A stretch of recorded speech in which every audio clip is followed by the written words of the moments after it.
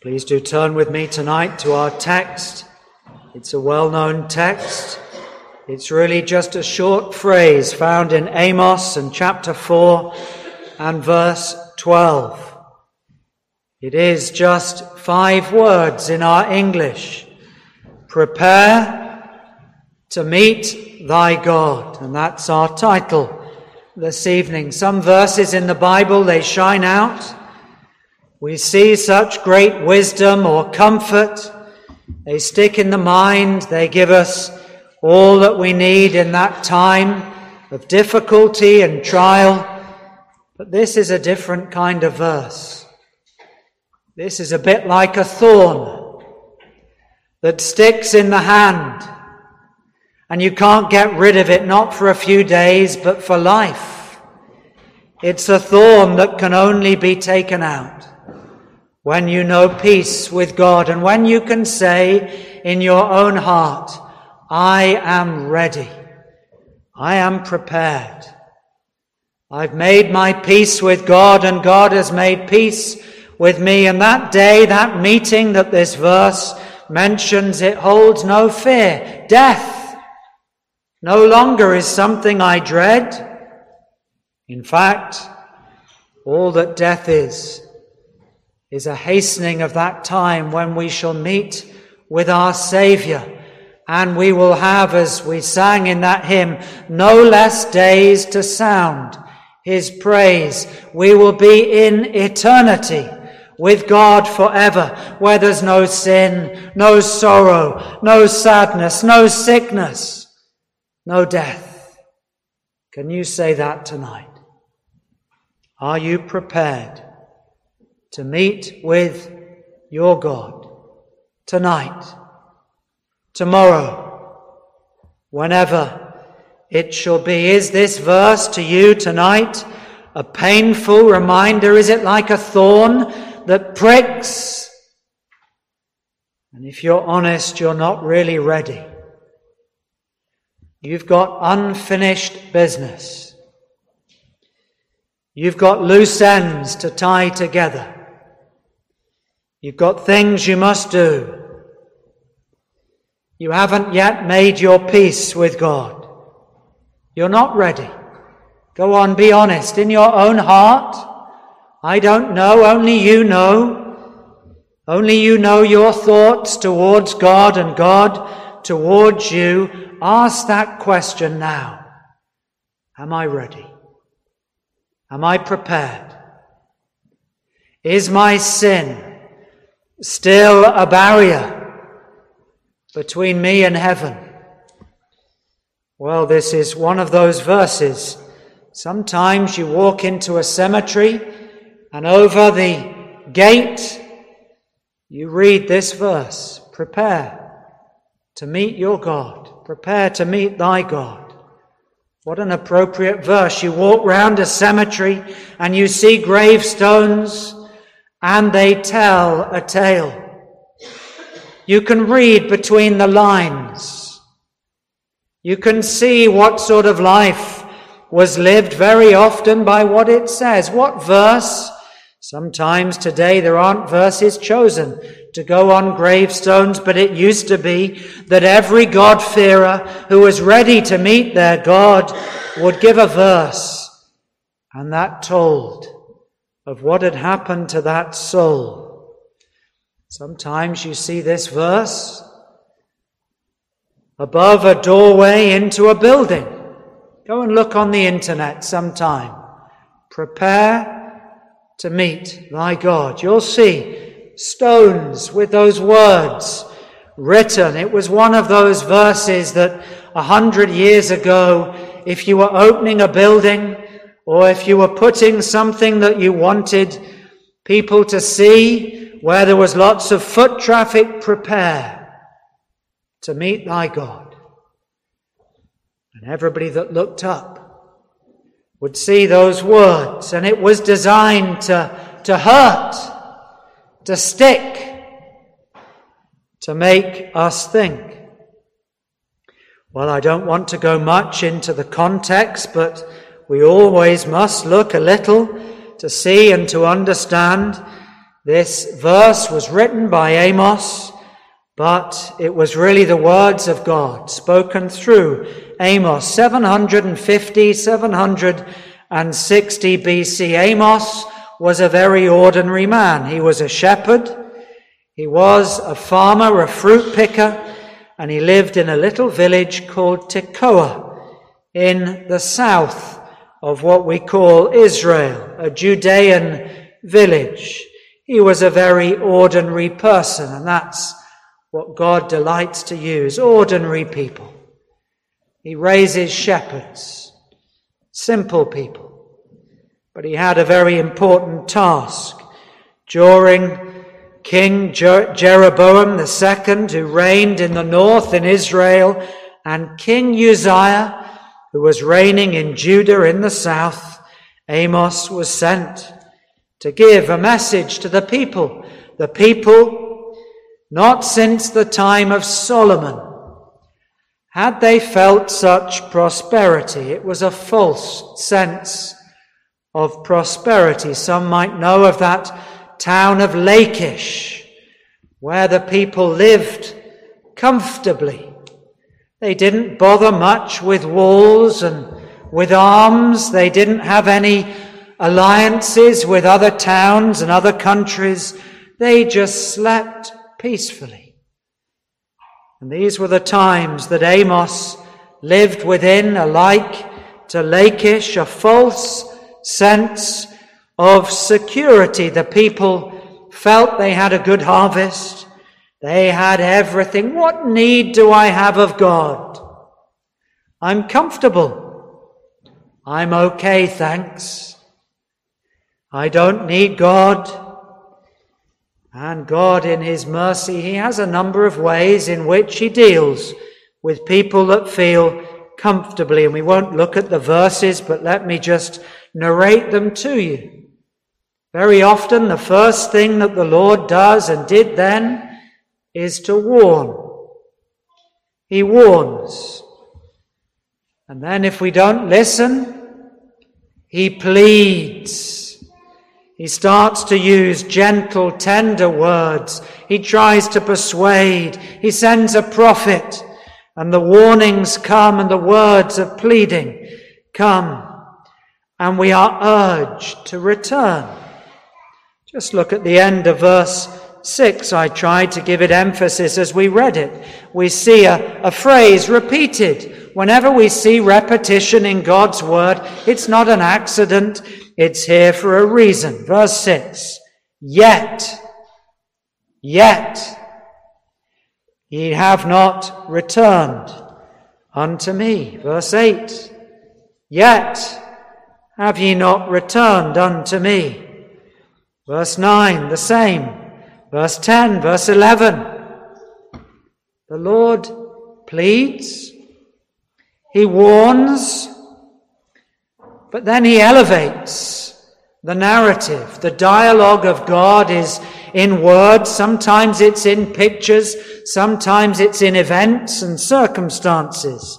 And what he does is he takes a city and he brings a drought on one city. Cities in those days were not big places typically. They were what we would call villages or small towns. And in an area, or a very small area, one town would amazingly have no rain.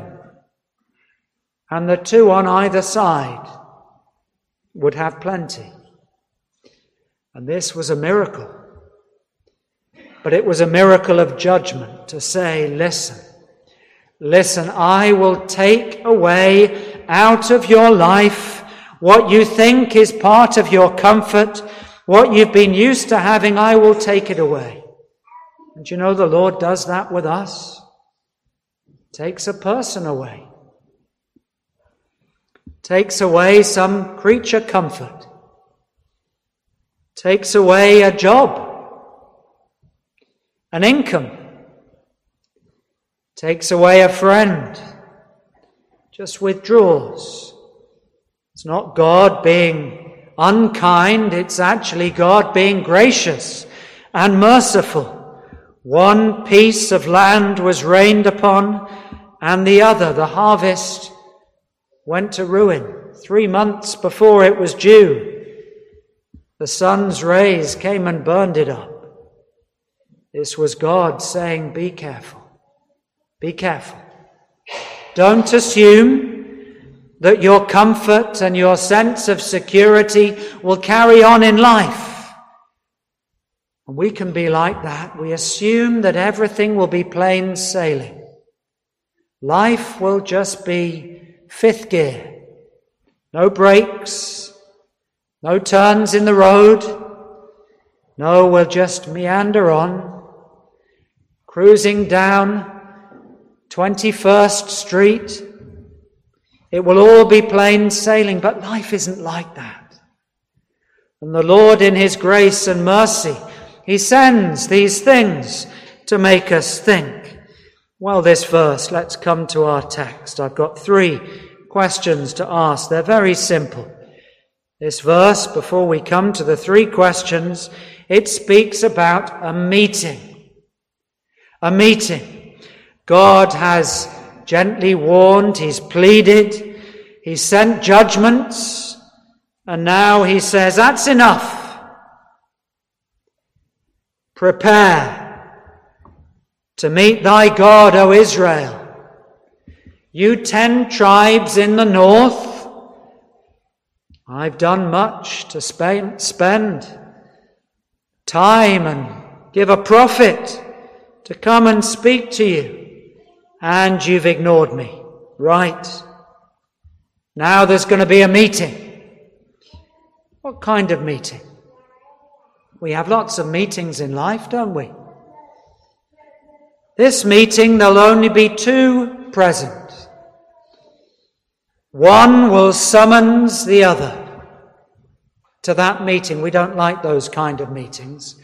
Come and see me on such and such a time, in such a court, in the doctor's surgery, at the dentist. No, we don't like that.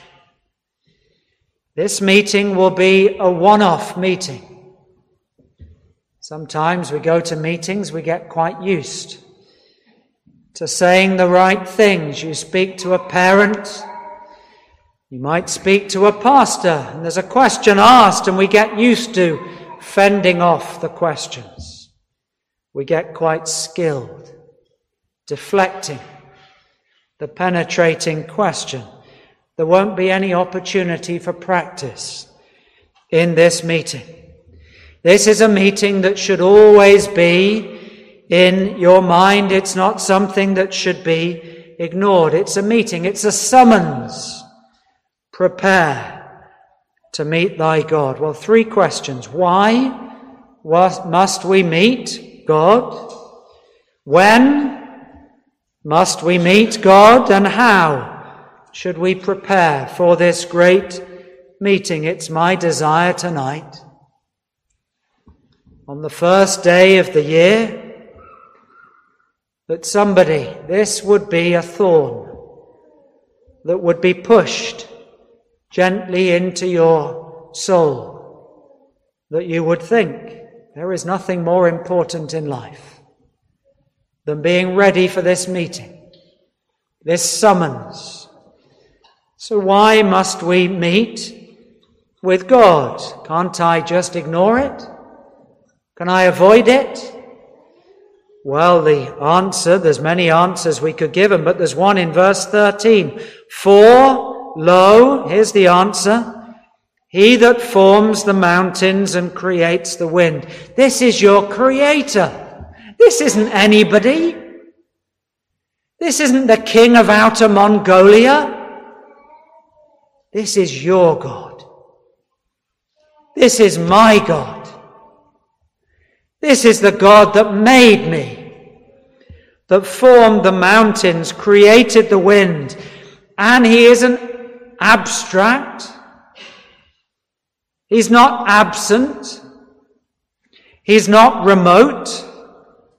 Verse 13, he declares unto man his thoughts. God speaks to you and says, this is my thinking. You have sinned. You've broken my laws. One day you will meet with me. It would be better for you to meet with me now, and we can make peace together. You surrender. You give up fighting. You give up your battle. You give up your self-rule. And I, through Jesus Christ, will take your sin problem away. And then there'll be peace.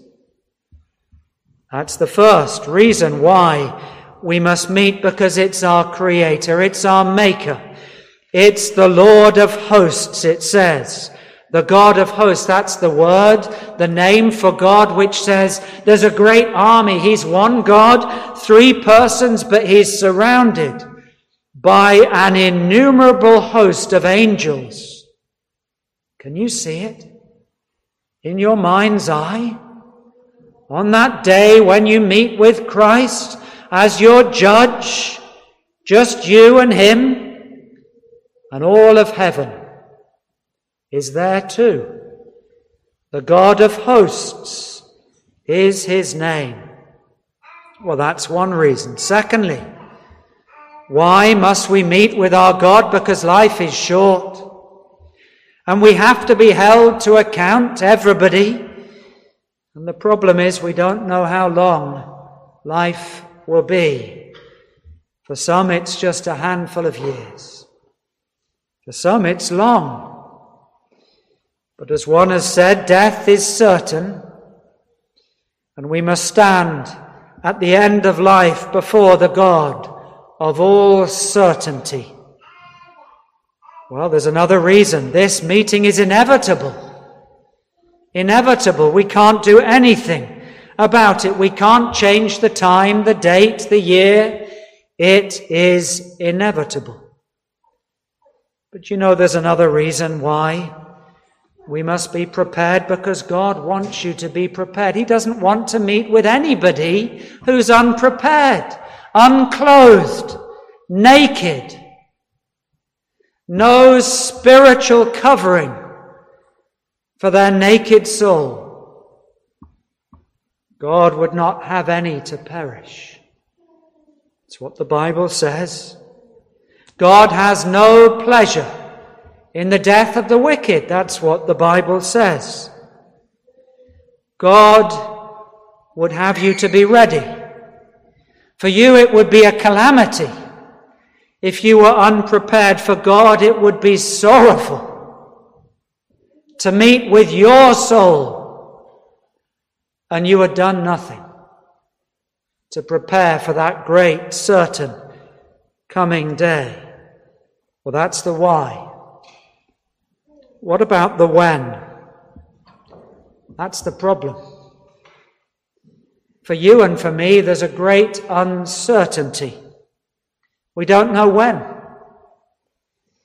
Most meetings in life, it goes into Outlook, into the calendar, into the diary, and we know sometimes it might be postponed, it might be cancelled another day, the doctor's not ready, but not this day. God says, so teach us to number our days, that we might apply ourselves to wisdom. Wisdom is the fear of God. When must we meet our God? We don't know. That's the great problem. When I was in business, I've largely finished now, but sometimes there would be weeks, and you looked at the calendar sometimes on a Sunday night to make sure you had the right train ticket ready or whatever it was, or a flight to take. And the diary was so full. Some evenings you would have no time to prepare, and there would be a meeting the other day and a colleague would say, have you prepared? And you would say, no, I haven't, and I haven't got time to prepare. And we had a phrase. We would say this, oh, we'll just wing it. We'll wing that one. We'll just float in, No preparation, no reading, no understanding of the papers, no reading of research that's been prepared. We'll just wing it. You ever done that? Maybe you've winged an exam at school.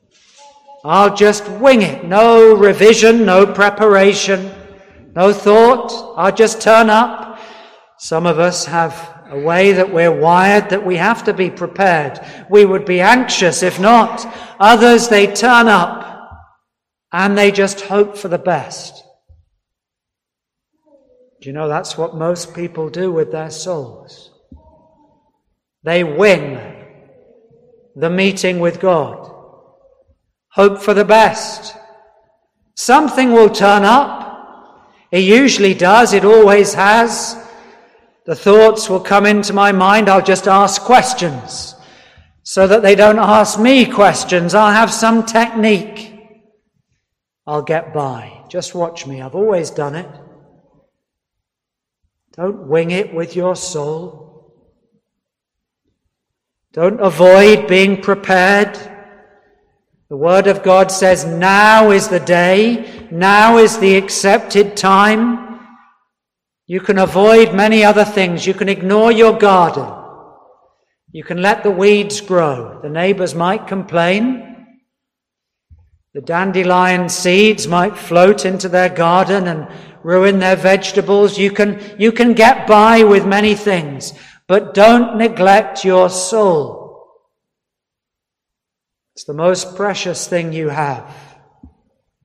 It's more important than the body, the bank account, your friends, your home.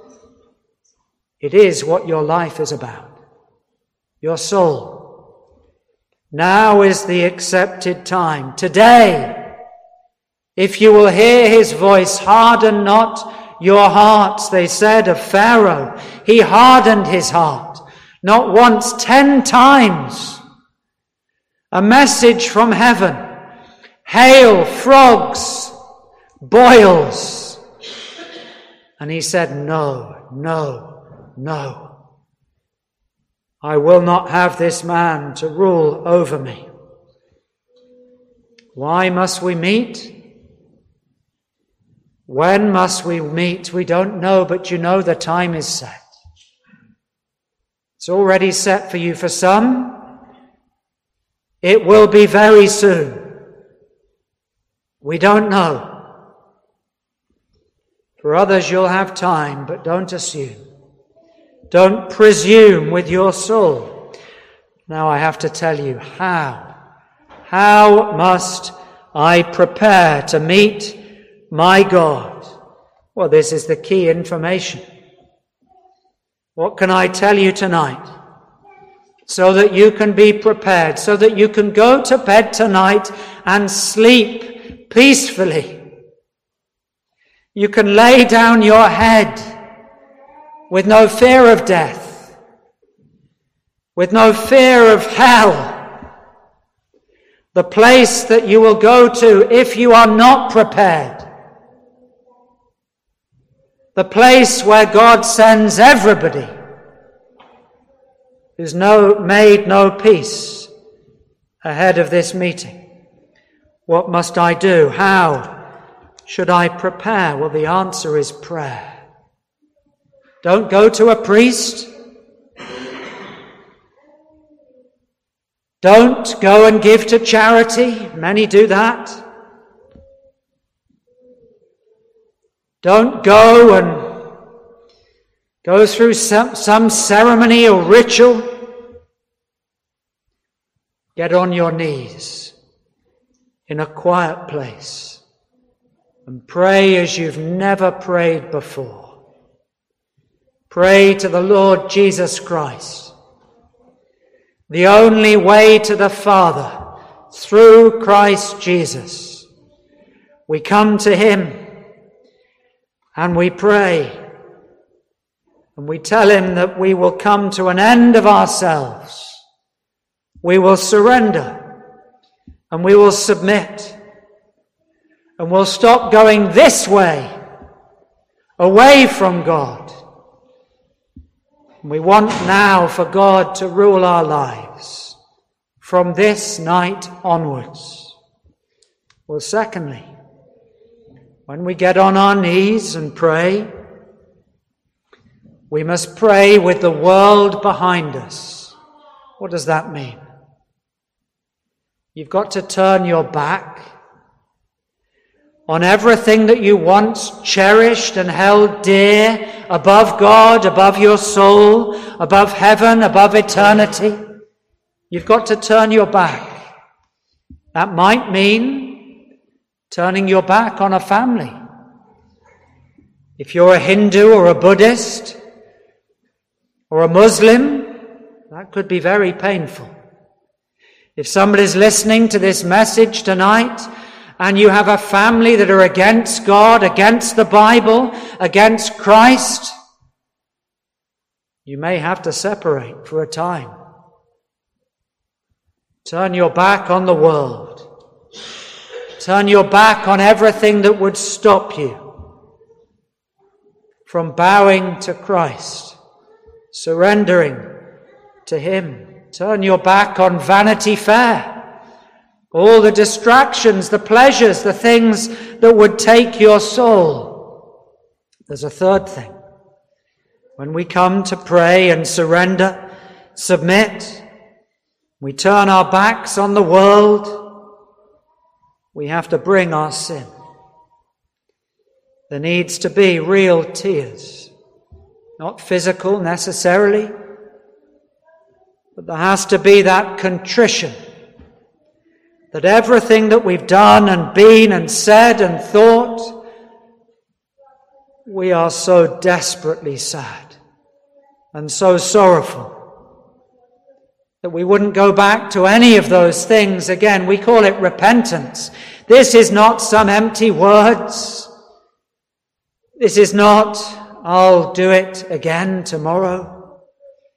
With God's help, with His strength, our tears are so genuine, our repentance is so real that we turn from that way and we'll never go there again. If we're a drunkard, we may never drink again. If we're a liar, we will never lie again. If we've abused and done things with others that we should not have done, we will never do it again. And we need to have tears over our sin. They can't be anybody else's tears. They need to be our own. And as we pray, we must name our sins. We can't name all of them, of course not. But we mention the big categories of sin. I'm a liar. I've been unfaithful. I've been proud. I've been jealous. I've been a bitter person. And we tell God all that we've done. And we confess to Him that we don't want to live that way ever again. And we ask for a new heart, a new life, a heart that now beats for God, a life that makes choices for Him. We want to walk upon His way, not our way. But there's something else. We must go to Him with a petition in our hand. We must plead for forgiveness. God only forgives somebody that's truly sorry. Somebody that's first repented with tears. Somebody that's surrendered. And somebody that said, God, be merciful to me, a sinner. We plead for forgiveness.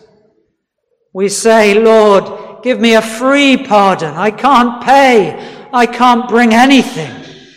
I can't bring my good works. I can't claim my family and its heritage. I can't claim anything else. Empty hands I bring. And I cling to the cross of Christ. That's the only thing I can plead. I can plead, God, be merciful to me, a sinner, because of Christ. because of what he has done. This is my plea. I stand before my judge and I say, God, forgive me. Take away my sin. You have every right to punish me, but I beg mercy. I ask for forgiveness. And God will give it to you. If that's the way you come, if you pray, if you're sincere, if you plead with him, if you shed tears over your sin, he will hear you. But there's one more final thing. And you know, this is where many people falter. They never go alone. If they go alone, they make excuses. It wasn't my fault. It was my upbringing. It's just the way I am. I can't help it. I look at those things. It's just the way I am. I am excusable for this and for that. No excuses. Again and again the Lord pleaded with this people to return unto him, but they didn't return. Don't fall at the final fence. We cannot earn salvation. Let me not give you anything that would give you a wrong understanding, but at that final step, don't excuse yourself. Don't put up barriers. Don't say another day. Never say another day will do for Jesus. Come to him. Confess your sin. He will not cast you out. How do I prepare to meet with my God? The preparation is now. The preparation is tonight. The preparation is meeting with him in your heart, with your soul, taking your sin problem before him and pleading for mercy. The Lord Jesus Christ is the one that's made the preparation. He's made peace with the world, with all who would come to him and ask for that peace to be applied to their souls. And you can be confident tonight. He will never cast you out. Sometimes you have meetings and the person says, "Get out!" Would God say that to you? Get out from my presence, unclean, unwashed, unprepared. May he not say that to any of us, because you are prepared to meet with your God tonight. Go home tonight. Get on your knees and plead with him. God, be merciful to me, a sinner. But there's one more thing. Matthew chapter 10 and verse 32 says these words, "Whosoever, therefore, shall confess me before men, him will I also confess before my Father, which is in heaven." If there is no confession, not of sin, but confession with the lips, telling what Christ has done for your soul, then Christ will never take your name and speak to his Father in heaven. "Whosoever therefore shall confess me before men," telling others, "I am prepared. I love the Lord. He has saved my soul," then Christ will take your name and confess it before his Father, which is in heaven. Let's pray together. Our Heavenly Father, O Lord, put such a solemn thought upon our mind that we would desire, that we would need, that we would go to Christ Jesus and we would prepare to meet our God now and not upon that great day that lies ahead with all its certainty. Lord, may no soul go home unprepared, unwilling to change, unwilling to pray, unwilling to turn from their sin. Prepare us now to meet our God. We pray this in the name of the Lord Jesus Christ. Amen.